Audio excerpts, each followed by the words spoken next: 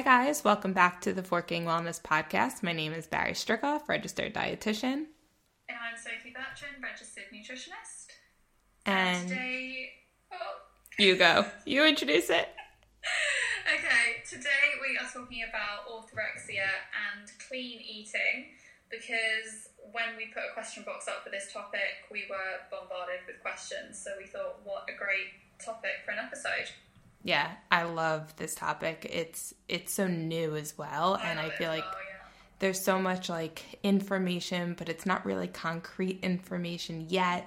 So it's a lot of discussion, and I do feel we have a unique perspective because we've kind of grown up in the age of clean eating, and we've kind of been exposed to that. So I think we have a unique perspective from where we are professionally and being able to like reflect back to like what we were doing when this whole clean eating thing blew up. Yeah, I feel like there's a lot fueling this type of behavior as well and this idea. So it will be interesting to get into that. Yeah, definitely. Okay. I don't even know where to start. We have so many questions, but I guess probably just starting with what the fork is orthorexia. Orthorexia, yeah. So it's not actually classified in the DSM-5 as an eating disorder. Mm-hmm. So things like, or eating disorders such as anorexia and bulimia, binge eating disorder, those are actually kind of clinically identified as an eating disorder, whereas orthorexia is not. Mm-hmm. However, I do think it is widely accepted as some sort of eating disorder by most health professionals.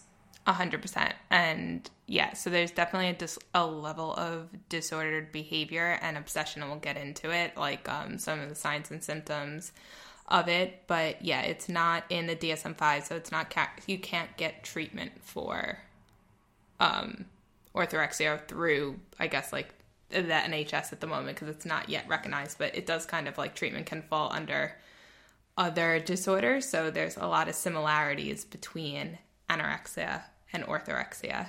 And sometimes those lines can be blurred going both ways. So like you can have orthorexic tendencies slip into anorexic behaviors and the other way. So a lot of people who are recovering from anorexic recover via orthorexic tendencies. So it's like a two-way street there. So there's a lot of blurred lines that we'll go into.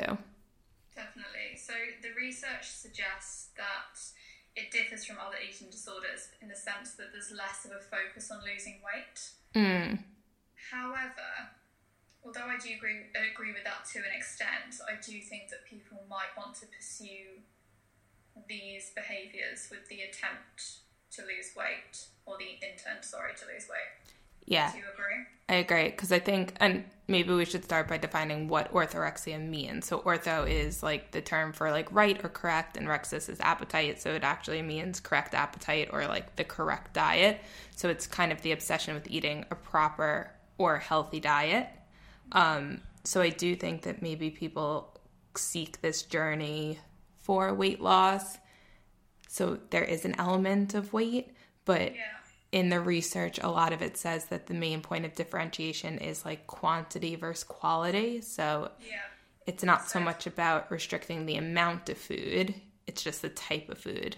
Yeah, there's a lot of words like pure and clean used in relation to orthorexia. So someone might, it's like that idea of treating your body like a temple, so you can only put like really clean or pure ingredients into it, and everything has to be like vetted to make sure that there's no additional ingredients or something that, is a little bit alien to you, which I always like to use the example of like the fortified milks because they contain stabilizers, obviously to support the added nutrients.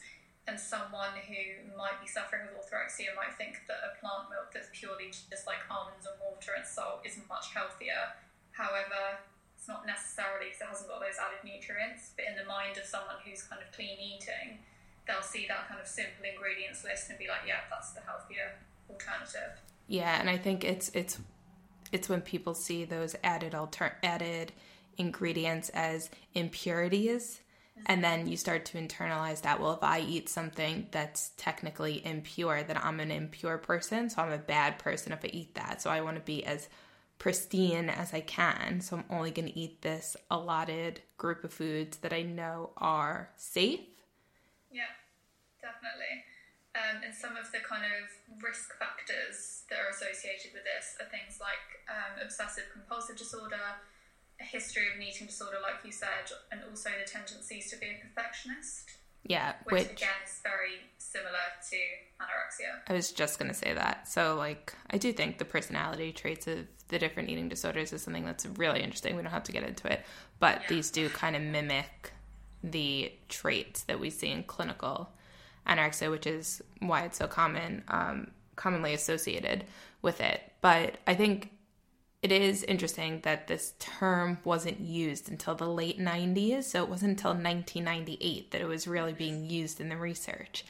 And I find that so interesting that we've kind of been in this era of just like, it's just developing around our kind of childhood, adulthood. I don't know. I just find it like super interesting that we lived in this world and we really didn't know what we were doing until someone put a label to it and outlined the risks. And then we were able to self-reflect and be like, oh, you know what? There was a time maybe when I did that and I do see how that is disordered. But when you're in it, you don't really realize. Yeah, definitely. And it's kind of, I don't know if understandable is the right word to use, but because there is so much emphasis on eating healthy and, you know, we can control our health via what we put in our body, it's kind of, you know, why wouldn't we kind of go down this road and pursue healthy eating? The people that, I don't know, maybe have such a goal in terms of, you know, either their weight or their health might think that this is the answer. Yeah, I see when I was working privately, I saw a lot of individuals with orthorexic tendencies who actually had like medical conditions or diagnoses. So it started out where, okay, I have this diagnosis. How can I help myself? And then you kind of go into this spiraling, you know, downward trend of, oh, I'm going to cut this out. I'm going to cut this out. I'm going to cut this out. But it did come from like a really genuine place of I want to get healthy and heal whatever ailment it was. Yeah, definitely. It's kind of what I was trying to say. You just worded it better than me. No, it's just, that's how a conversation goes. Yeah, exactly. So yeah, shall we just kick off and start to really delve into it and address some of the questions as we go along? Yeah, I do want to say that I personally, before we get into it, I personally believe that disordered eating or, you know, eating patterns, it's a spectrum. Like, I don't want anyone to like walk away from this thinking, you know what, maybe I identified with one too many things that were mentioned. Everyone is so different. And like we said, this is not a recognized, you know, eating disorder. So the research is just so new and so novel. So please don't self-diagnose. There are definitely things in here that I can identify with or have identified with in the past. That doesn't mean anything, if that makes sense. Yeah, definitely. Okay, cool. So where do you want to start? Should we start maybe with like the warning signs? Yeah, the warning signs and also kind of the consequences as well. Yeah, definitely. Okay, but before we get there, I think the big thing of if I were to like picture someone who is orthorexic without giving away signs and symptoms, I would just say someone who is like persistently fixated on health and nutrition. Yeah. Where that is the sole purpose of their life. Yeah. And it will probably be the case that their entire day is centered around what foods they're going to eat, when they're going to eat, how they're going to make them, what exactly is going into their body, and they'll constantly be thinking about that. Yeah, and I think that ties in really interestingly with the rise of social media and these like foodie pages where you can like have an excuse to spend your whole day just looking at food. But, you know, I'm jumping ahead, aren't I? We normally do. This is the problem with an unstructured conversation because we don't like to plan our conversations because we like to have a natural, like free-flowing chat. But sometimes it can be like a bit unstructured. Yeah, that's fine. We have listeners coming back every week, so carry on. This is true. Someone is liking what we're saying, so that's good. Okay, cool. Let's dive into the warning signs and symptoms. Okay. So I would say that if you're having a lot of anxiety around food and how it's prepared or how you're going to prepare it yourself, like I said, what kind of foods you're eating, if you start to identify with rules in your head around different foods, and those rules are kind of dictating how and when you eat and why you eat. Also shame.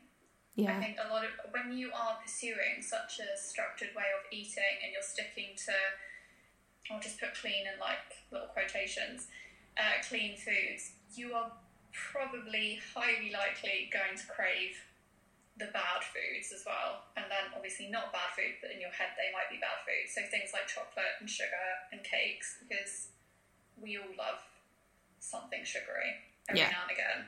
So you might give in to one of those choices and you might be overwhelmed with feelings of guilt and shame. Yeah, definitely. So yeah, it's that like morality that you place on the food and that you kind of internalize. I also think like obsessive checking of like ingredients. So like I just picture someone maybe going through a supermarket and spending like an obscene time like comparing different packaging with ingredients. And, you know, we definitely don't want people to come away from this being like, oh, it doesn't matter what you eat, don't check labels. Like there is some, you know, value in that to know what you're having and etc. But it's like when you're spending absolute hours just staring. I was literally about to say, like, I've had clients who, you know, they've come to me and said it just takes me like 3 hours to do my food shop because I spend my time in each aisle like comparing food labels. Yeah, so that increased concern about the ingredients and the time to decipher which food is, in quotes, better than others. And then the other thing would be just like cutting out a lot of different foods. So like we said, not able to have sugar, or you cut out oils, or you cut out, I don't know, you can't have butter, and then that turns into I can't have dairy. And that turns into I can't have gluten. That turns into, you know, all of a sudden you're just eating celery. Yeah. And I think a lot of these kind of things might be gradual changes as well, so you don't necessarily realise how far down the rabbit hole you're going. Exactly. And then all of a sudden, like maybe 6 months down the line, you're so far away from what your original eating pattern was. Yeah, exactly. I think it is super gradual, and I can like kind of relate to this. Like when I was younger, I've spoken about this before, but I had really, really bad acne, like terrible, terrible skin. And, you know, there's a very, very small body of research that says that, you know, dairy can be pro-inflammatory for a certain group of people. So it doesn't affect everyone, but it can affect some people. And my dad's lactose intolerant. So I remember being like, oh, should I give up dairy to see if it helps with my skin? And then before you know it, someone says, oh, you know, sugar and chocolate is bad for your skin. So then I was trying not to eat dairy. I was trying not to eat sugar. And then someone's like, yeah, it's all the processed food. And then before I knew it, I was like, well, what am I allowed to eat? Or is this going to give me a pimple? And it came from a place of like just being really paranoid about my skin, embarrassed. But gradually over time, I was unsure of what I was allowed to eat.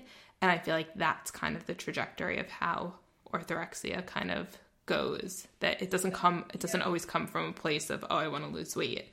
It probably comes from something else, but gradually over time, your food choices and your food availability start to really dwindle. Yeah, definitely. It's weird because I've had kind of orthorexic tendencies, but looking back, like, I don't know where, like, kind of the fuel, like what was fueling it, because I would honestly, I think I've mentioned before, I'd choose a chocolate bar that was, you know, loaded with coconut oil and maple syrup, because for some reason in my head that was so much healthier than a normal chocolate bar. Yeah. But I'm trying to think, like, where did that come from? It's probably like the wellness bloggers being like, yeah, coconut oil's amazing and maple syrup's the healthier version of actual sugar. And I did just get obsessed with like, my mentality was I cannot put anything in my body that's not going to serve me. So there's no point in me eating sugar because it's not giving me anything. It's not doing anything good for my body. That was like my kind of reasoning behind my behavior. And yeah, it's always like the rationale that we come to. It doesn't really make sense anywhere but in our own head. But when you're spending all this time in your head ruminating over these choices and ruminating over these thoughts, it makes complete sense. And then you say it out loud and you're like, well, if someone came to me and said that seeking for advice, I'd be like, okay, we need to like sort this out. But when in your own head, you can justify it. Yeah, definitely. So yeah, I think these are kind of more justifiable thoughts than others. You know what I mean? Like especially when it's like health, not weight, where health is, public health is a thing. You go to the doctor because you want to be healthy, but it's just when you cross that threshold of kind of like that obsessive tendency that is really the red flag. Yeah, so should we talk about that line then?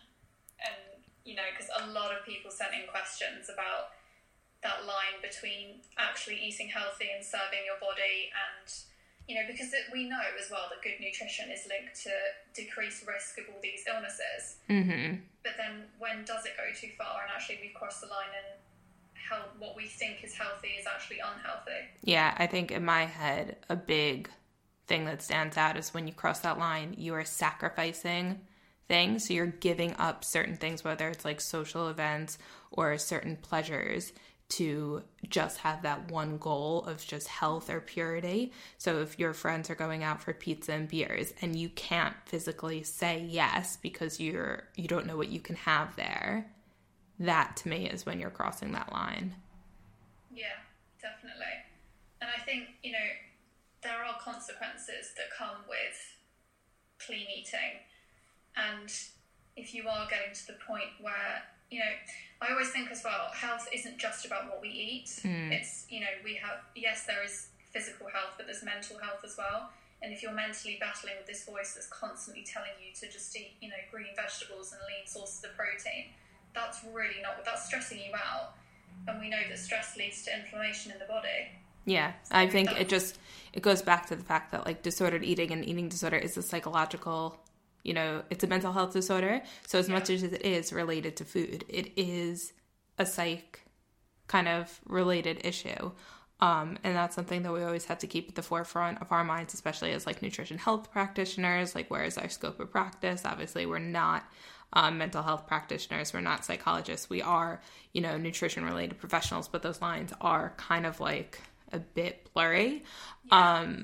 But at the end of the day, like it's not just about like your physical health. So if you're cutting out certain foods, you might become nutrient deficient in XYZ. It is about that psychological impact and the burden that you're placing on your mental health. That is probably the bigger picture, like the bigger issue.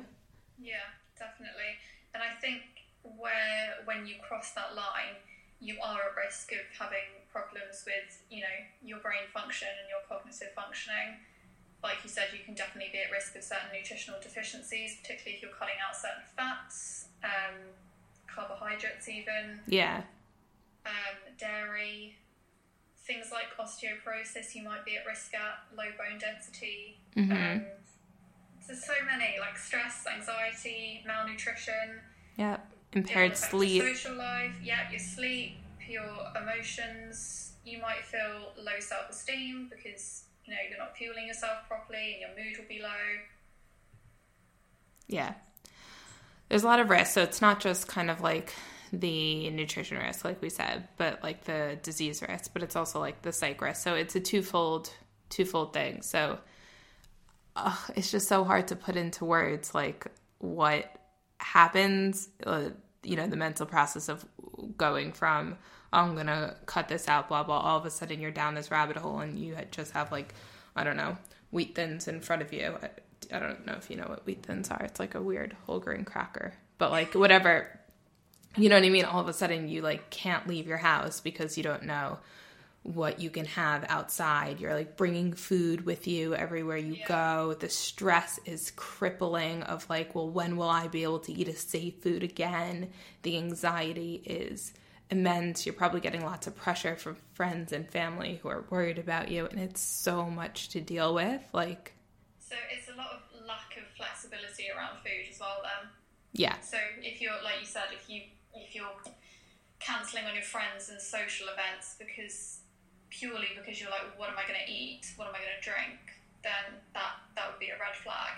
Yeah, but there is like, it's such a hard thing because like I pack lunch every day to go to work. That doesn't mean that I'm inflexible to get food when I'm at work. It just means that I want to save money. I like to cook, and I do like to bring healthy meals. That doesn't mean every now and then I go out and I get like a falafel from one of the food carts, because I do, and I love doing that, but I don't do it every day. But I wouldn't say that I'm obsessed with bringing my food into work. I do it because I make leftovers for dinner and I take them to work, but the line is so hard to define, and that's probably why, you know, it's not classified just yet, because the defining factors are so vague, and we know that the diagnostic criteria is not foolproof yet, which we'll go into, kind of like how people are diagnosed with this. It's not a great system that we have at the moment.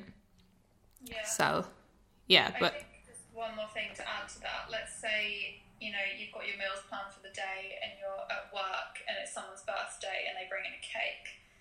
Is that going to freak you out, or are you going to think, oh, cool, I'm going to have a slice of cake today? Exactly. What a nice surprise. Yeah, so it's like work's ordering in, it's a Friday night, we're having pizza and beers after work. Do you stay and enjoy, or do you go home because you're afraid that you might have one too many slices of pizza? Yeah.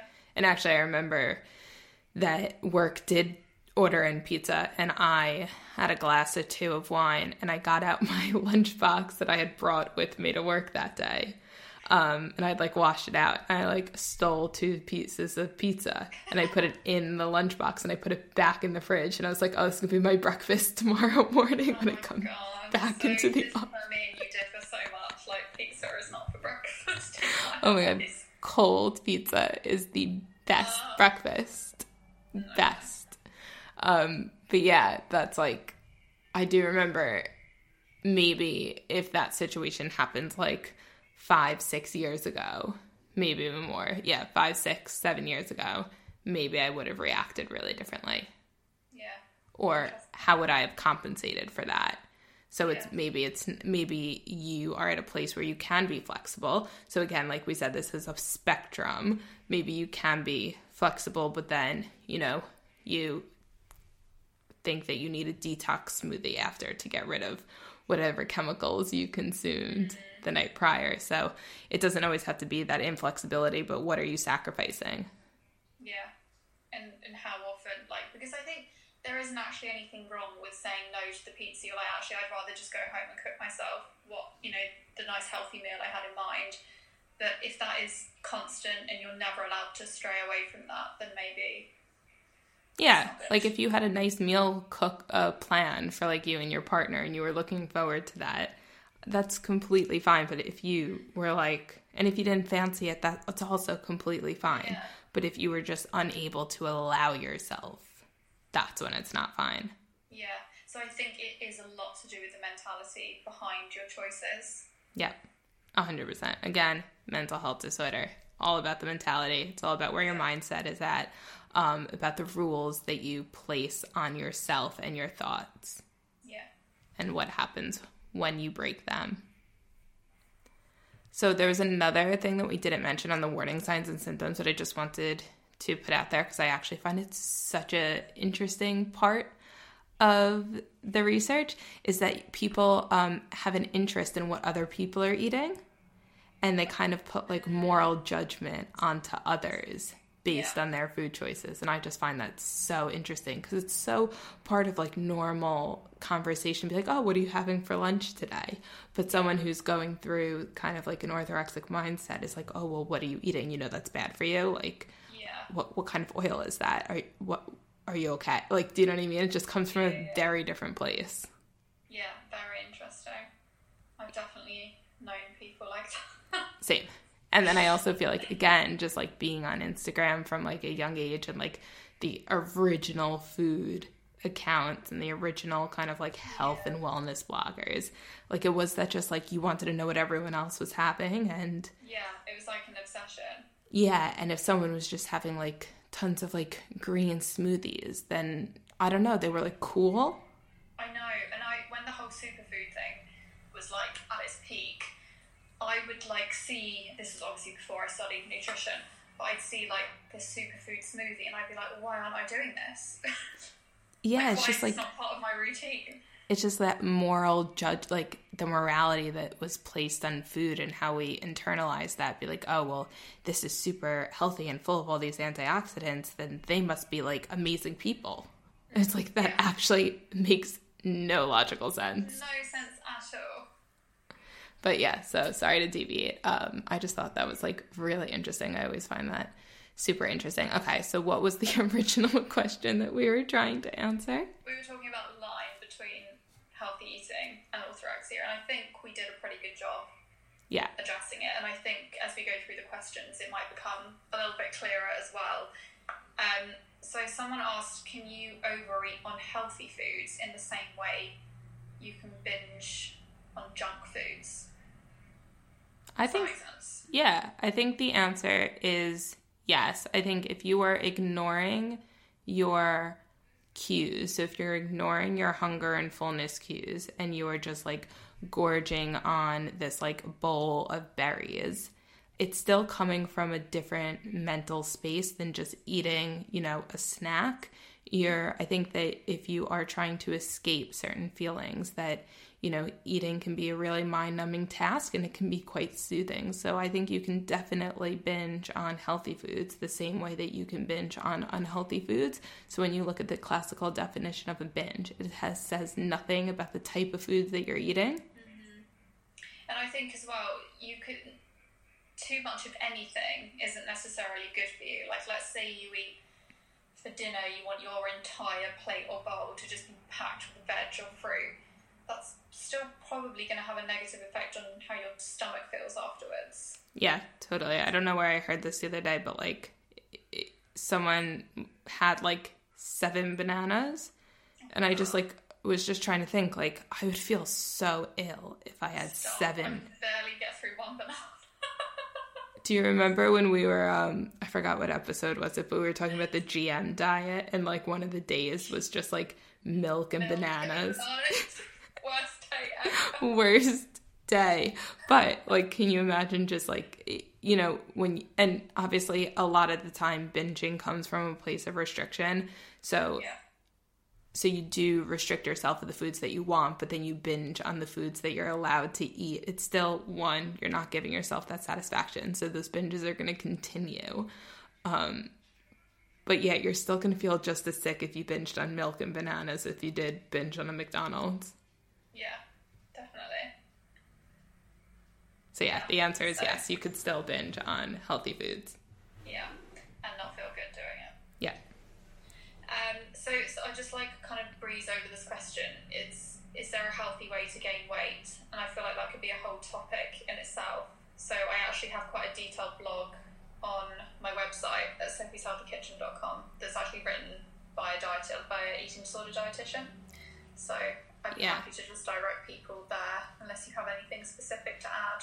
No, I just think that actually it's an area that there's not enough resources on, because I think if people are trying to gain weight, the information is just like calorie surplus, but that doesn't really take into consideration, you know, health. And I do think that does have to be considered, even though it's not the only thing that should be considered. Definitely, but I think if you need to gain weight and you need to restore a healthy weight, you need to accept that you cannot just do that eating, in quotes, healthy foods. 100%. You need a variety of foods. The variety, that's the thing. But I don't know. I think that maybe there's some misinformation that, oh, it says that I just have to eat, you know, milkshakes for every breakfast, lunch, and dinner. And no, it's a balance, and it teaches you, you know, but I think that process could be very educational, and maybe there's not enough resources out there to let people know. So I think the fact that you have a blog that people can go and refer to is fantastic, because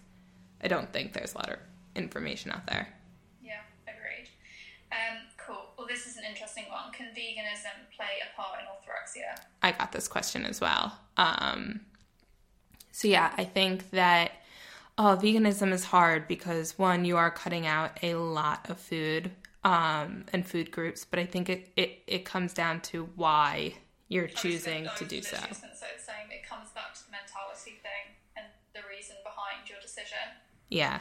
And it's hard because I have worked with clients in the past and seen clients, you know, in hospital settings where they were recovering from an eating disorder, but they were also vegan. And can you truly recover from an eating disorder on a vegan diet with that restriction? And I don't know if this is an unpopular opinion, but I don't think you can. So I have clients come to me saying, who, you know, were suffering with disordered eating, saying, but I want to be vegan. and they, some of these clients did need to gain weight, and I'd say, okay, if you want to be vegan, that's fine, but in order to gain weight, like, you need to eat more of the foods in bigger quantities to kind of match what you would have been eating if you were eating, meat and dairy products. And then they kind of get freaked out, and they're like, oh, okay, so then that's clear to me that they probably were pursuing a vegan diet because they thought they'd get away with eating less. Yep. Definitely. And I think that, if you are trying to recover and ethical things are very important to you, I think there's ways that you can minimize your ethical impact. Like, you don't have to all of a sudden have steak 3 nights a week. Like, there's things you can do that you can find a healthy balance. And once your mentality is in a safer place, like, just know you can go there in the future, but for your current needs. There's nothing to stop you from going in that direction, but it doesn't have to be done overnight so strictly. Yeah, and you have to think, does that meet your current health needs right now, or your mental health needs? And sometimes your needs and those choices won't match up, but your future needs and those choices could match up. So I don't think that if you are recovering or trying to normalize your eating patterns, I think the best thing is to throw as many rules out the window as you can. Yeah, definitely. And a lot of the time that is easier with the guidance of, obviously, a nutritionist or a dietitian who are registered and know what they're doing and have experience working with disordered eating clients. Totally. Do you think that a lot of people use veganism as a guise for orthorexic tendencies? In my experience and my opinion, I think it used to be more popular to do that, but I think just everyone's so conscious of eating more plant-based anyway. I prefer the word plant-based to vegan. That it's kind of, people are more, what's the word I'm looking for? More aware of the impact our eating habits have on the environment, and obviously the ethical reasons as well. So you've got two kind of driving factors there that are quite fair reasons to justify those behaviours. I don't know, it's a tough one. I don't have the data, so what do you think? I think with, like, when social media was on the rise, when Instagram was on the rise, I think it was like a huge trend. Hashtag clean eating, hashtag vegan, hashtag raw vegan. It was like, what were the other ones? Like gluten-free, refined sugar-free. Yeah, oh my God, yeah. So yeah, in my opinion, maybe agreed with you that now times are changing and people are, just more conscious of, the research and nutrition information than they were a few years ago, which is great. But back in the day, I definitely think that veganism was a guise for clean eating. Yeah, definitely. Cool. Do you want to say some of your questions? We'll throw back and forth. Yes, definitely. Can you give an example of orthorexia? Still not sure what it is. I think it's I hope we've answered that. Yeah, it is really blurry. But I think my original example of maybe someone who has acne and wants to fix it from within, there's air quotes on that, obviously. You can try improving a lot of things about your food, and all of a sudden you start cutting out a lot of food groups, and it just becomes really narrow in your selection. And I think that maybe that's a good example, because it didn't come from a place of weight, it came from a place of health. And I think that's the big defining factor between anorexia and orthorexia. Yeah, I think if you've cut a load of foods out and you can't really tell yourself exactly why, or you can't back anything up with, hard science, then maybe seek some help. Yeah, definitely. Yep. Okay, cool. I think that question is answered. Okay. Let's see. I'm not reading my questions in order, so I'm a bit confused as to where I am. How to make it okay to introduce fear foods. By the way, love your podcast. That's nice. Thanks. I always, when I worked privately, I always had people pair a fear food with a safety food. So if your fear food was, let's say, salad dressing, and your safety food was carrots, then why don't you start dipping some carrots into the salad dressing. So it'd always be like fear foods are like red and safety foods are green. In order to move the red foods to yellow to green, you start to pair them with safe foods and they become a bit more normalized. And it's a gradual buildup. No one's going to be like, have a bowl of salad with like 8 tablespoons of salad dressing. Like you can't go from 0 to 100. It's all about that gradual reintroduction. Totally. That's something we do at the Nutrition Clinic as well. We have the traffic light list. So the clear foods are in red and then obviously orange and green are the foods you're kind of okay with and then the safe foods, and it's about kind of gradually moving those fear foods into the orange and the green column. Yeah, I think that's pretty standard practice. And yeah, I think it's all about just making peace with that food and starting small. There's no expectations. Trying to look at the food differently. So let's take, I don't know, a piece of chocolate, for instance. You might look at that and think, no, that's unhealthy. I can't eat that. Whereas actually, chocolate contains some antioxidants. It contains sugar, which gives us energy. And it's really delicious. So actually, that food is going to serve you in some way.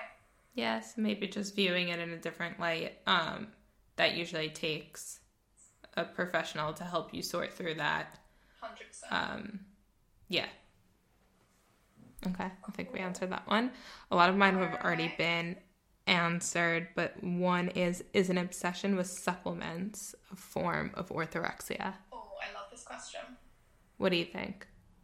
I think yes, and I'm going to speak from a personal point of view because when I was in LA for the second time, I just developed this obsession with taking supplements. I think I've mentioned to you before, I genuinely think I spent a total of $250 whilst I was out there. Wild. Just on supplements. Wild. Like on acai tablets, because they were high in antioxidants.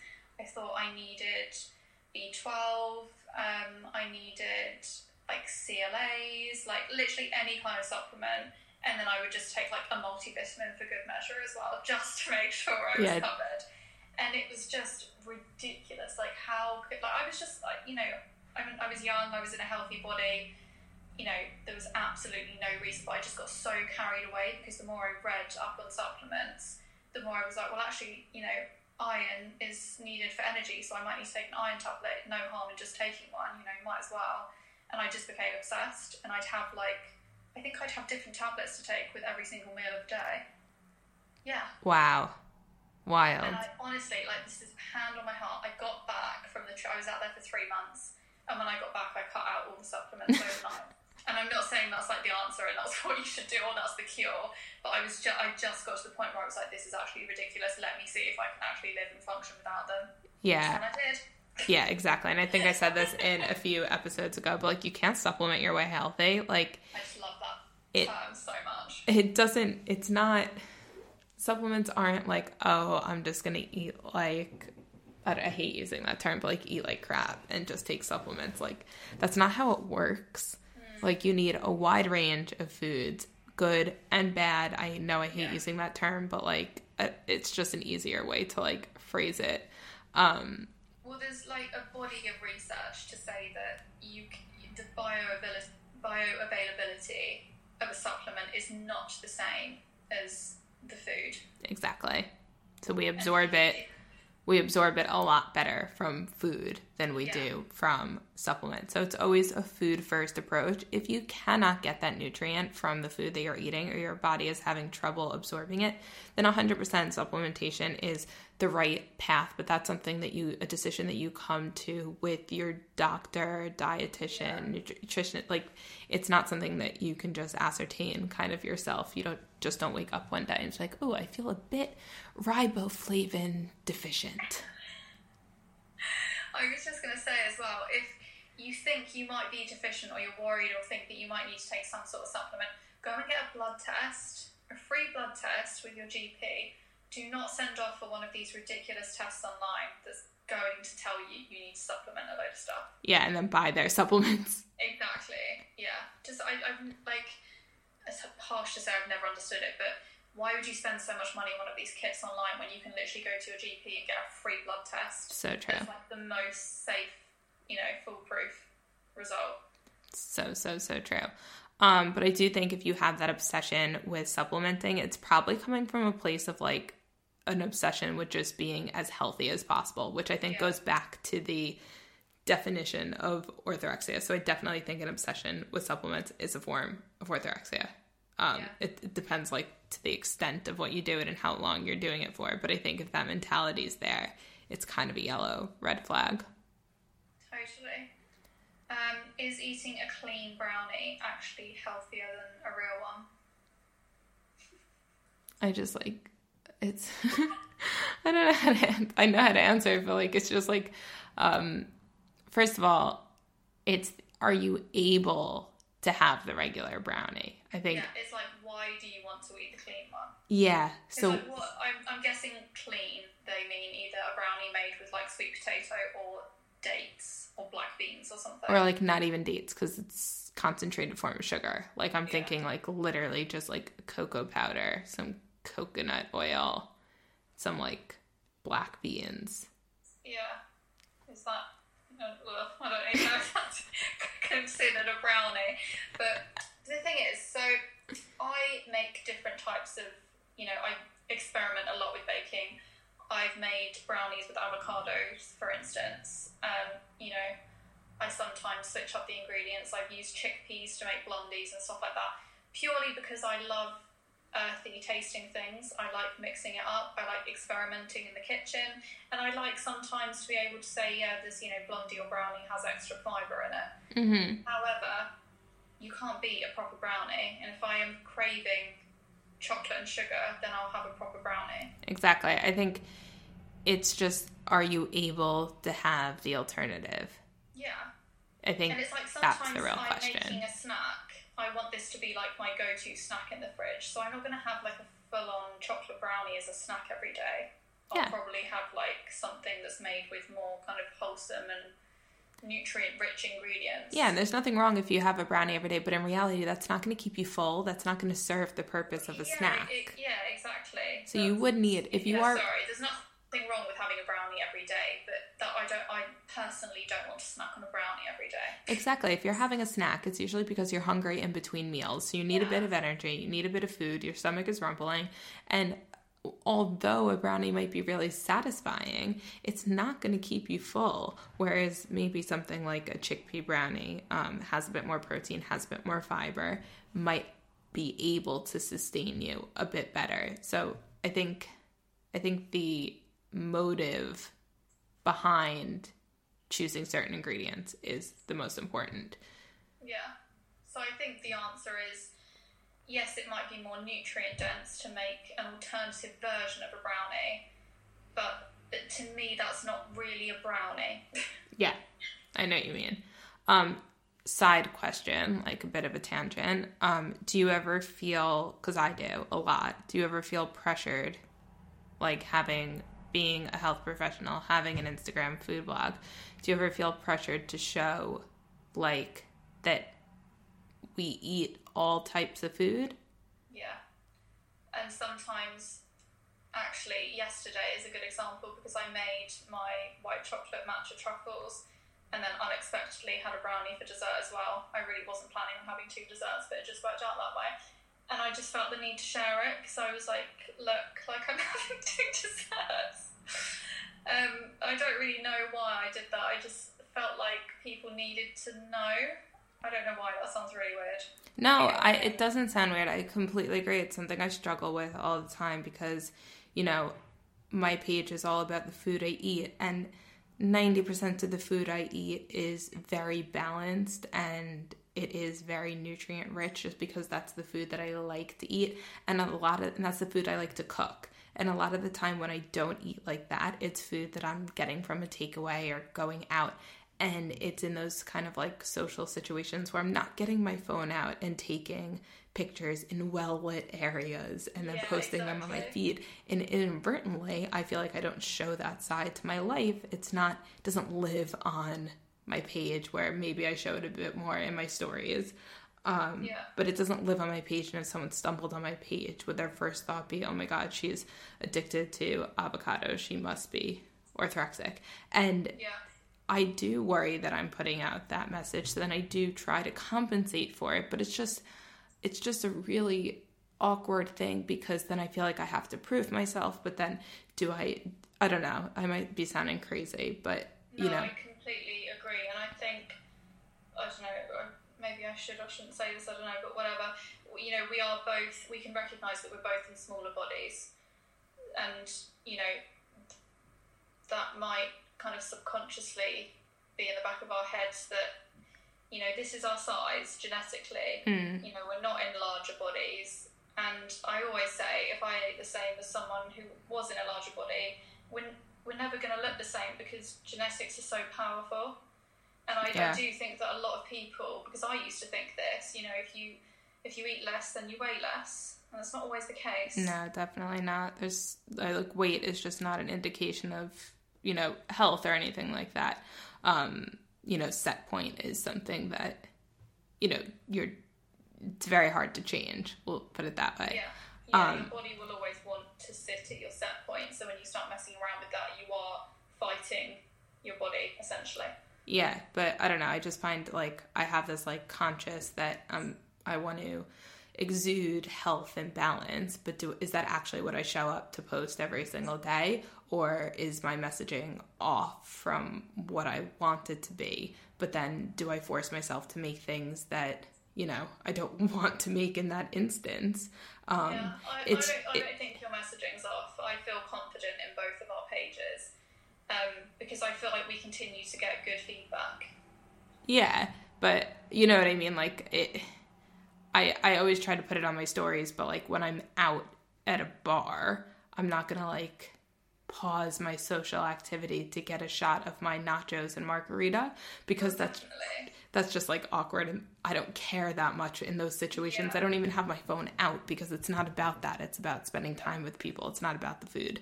I think it's just important to reiterate here then is that don't take what you see on Instagram as, like, a pure kind of representation of what that person's eating habits are like or what their life is like. Yeah, exactly. I think that's a good way to put it, because I think it's really easy to just see one thing, and then, so I don't know. I just was going off on a tangent there, but I think it is important to talk about. Okay, I can't remember who just read the last question. You go. I actually don't really feel like... I just had one question that I was going to save for the end. But I do feel like the ones that I got, we definitely answered. I feel like we'll just be repeating ourselves. Do you have any new ones?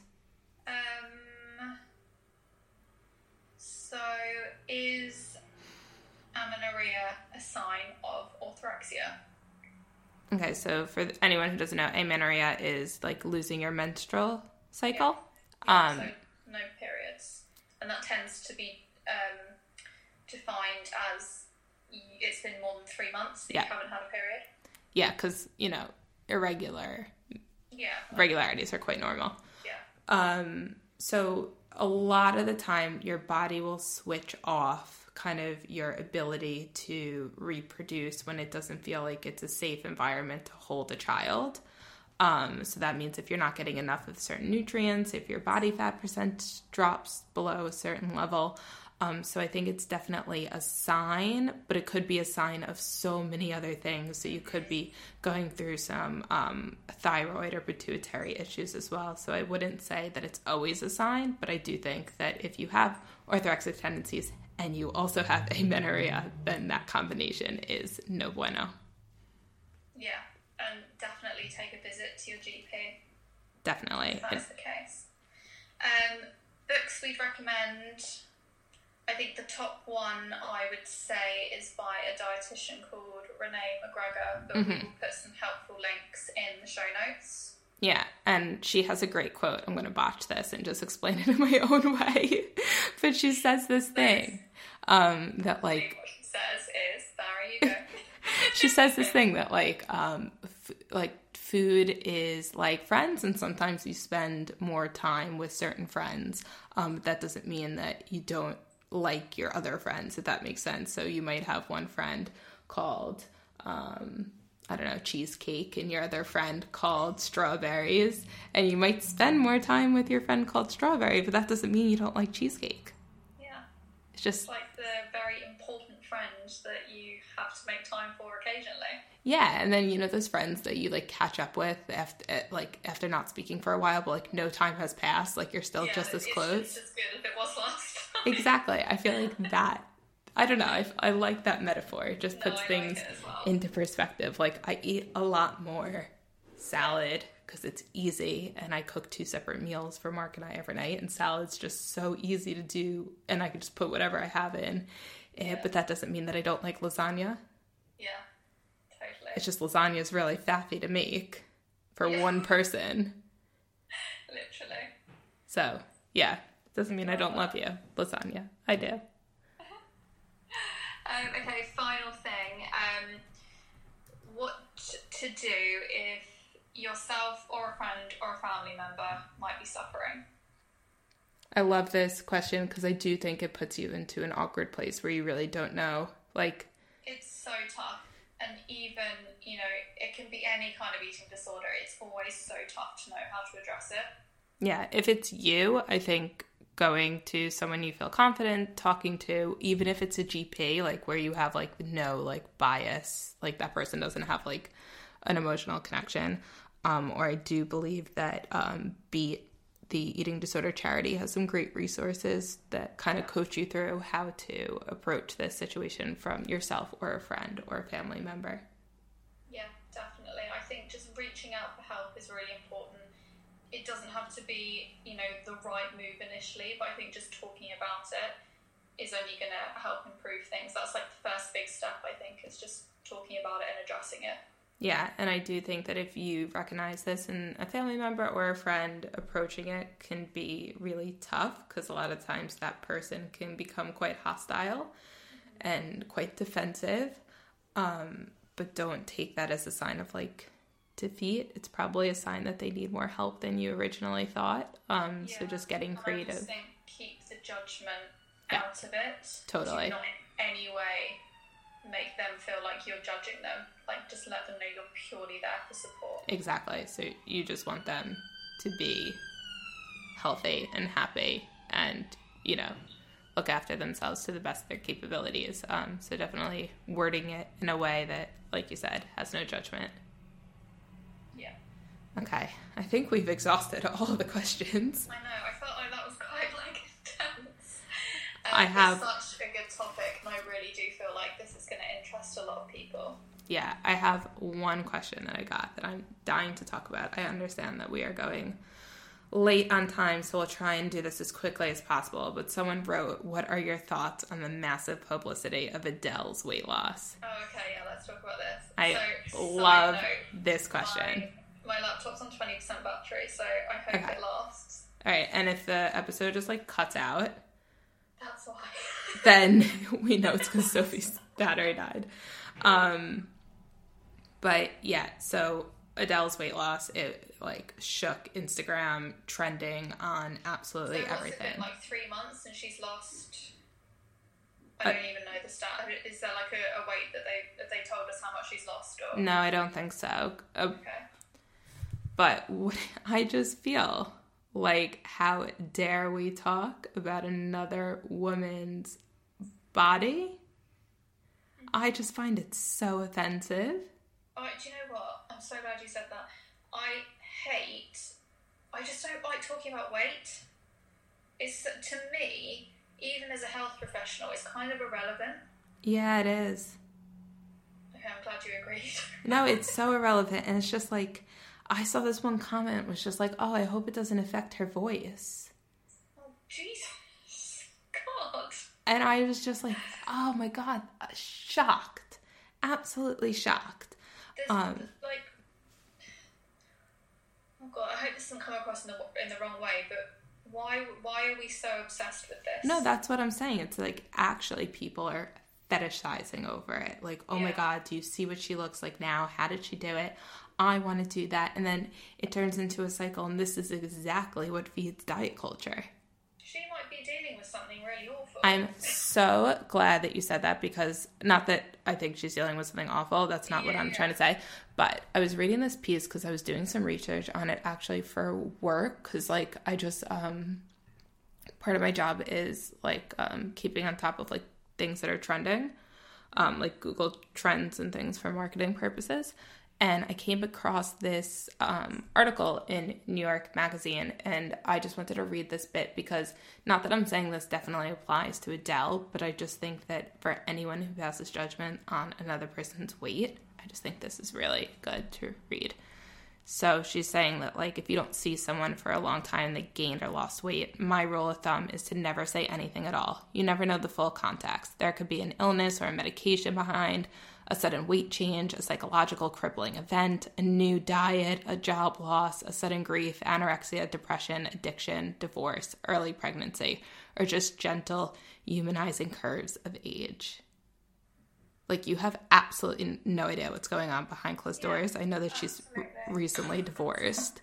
Imagine she's, like, going through the worst thing in her life, and she's dropped all this weight as a side effect, and everyone's like, oh my God, you look great. Yeah. But inside, she might be the complete opposite. Definitely. I just think it's so sad that, like... I just spilled my bottle of water, like, and I'm sitting in a puddle. No, that's the worst. That's why I just did that weird face halfway through. And now it probably feels like you weed yourself. I'm like, I can't even tell you how wet. I'm in, like, joggers as well, so they're, like, soaked through. And my bed's wet where I'm going to sleep tonight. Okay. Time to get the hairdryer out. Anyway, I'm just going to sit in this puddle whilst we wrap it up. No, I'm really glad we touched on that, and I'm really glad that was your opinion on it as well, because a tiny part of me, when you said, oh, should we discuss it on the podcast, I thought you were going to be like, you know, how does she do it? Oh my God, the complete opposite. I don't give a shit how it happened as long as she's okay. Yeah, 100%. And no one's mentioning that. Everyone's just freaking praising her for like, oh my God, look how good she looked. And like, one, she looked fine before. Yeah, when you say that's like... what I mean when I'm like, yeah, weight is irrelevant. Because I'm like, as long as that person is happy on the inside, why is it anyone else's concern? Yeah, but I also think we're putting Adele at risk because now she's getting all this attention and all this praise for looking a certain way. Yeah. And she's probably getting... That could be damaging. Exactly. She's probably getting more attention for the way she looks than her music. She's probably like, shit, should I be this weight for the rest of my life to feel more valued? Yeah, exactly. And maybe she will be, and that's fine. But maybe what happens if the measures that, you know, I'm speaking in 100% hypotheticals here, but like what happens if there was something traumatic which caused her to lose weight, but now she feels the pressure to maintain it for everyone else's acceptance? Then she might be potentially putting herself into risky behaviors to achieve that. Yeah. I just feel really bad for her, you know, like she's always beautiful, like no matter what. And I just feel like this is not the kind of publicity that she deserves. We should be like celebrating her amazing music and her amazing career, not how good she looks in a little black dress. 100%. Okay, I just really wanted to get my thoughts on that out into the universe. I'm really glad we finished with that, actually. Okay, yeah, so please don't make any judgment on someone else's weight. It means absolutely nothing. And just always have someone's psychological well-being in the forefront of your mind. Definitely. Yeah, absolutely. Okay, cool. I'll let you go change into some dry clothes. Yeah, I'm literally sitting in a puddle right now. Just lift your laptop up. I just picture you being like this. Literally. Okay. Yeah, cool. So please rate, review, and subscribe. It really does help to get us seen in the charts when you guys share, and we always love hearing your feedback. So keep writing in. Yeah, keep letting us know what kind of episodes you guys want, and we'll be back with you guys next week. Yeah. Thanks, guys. Bye.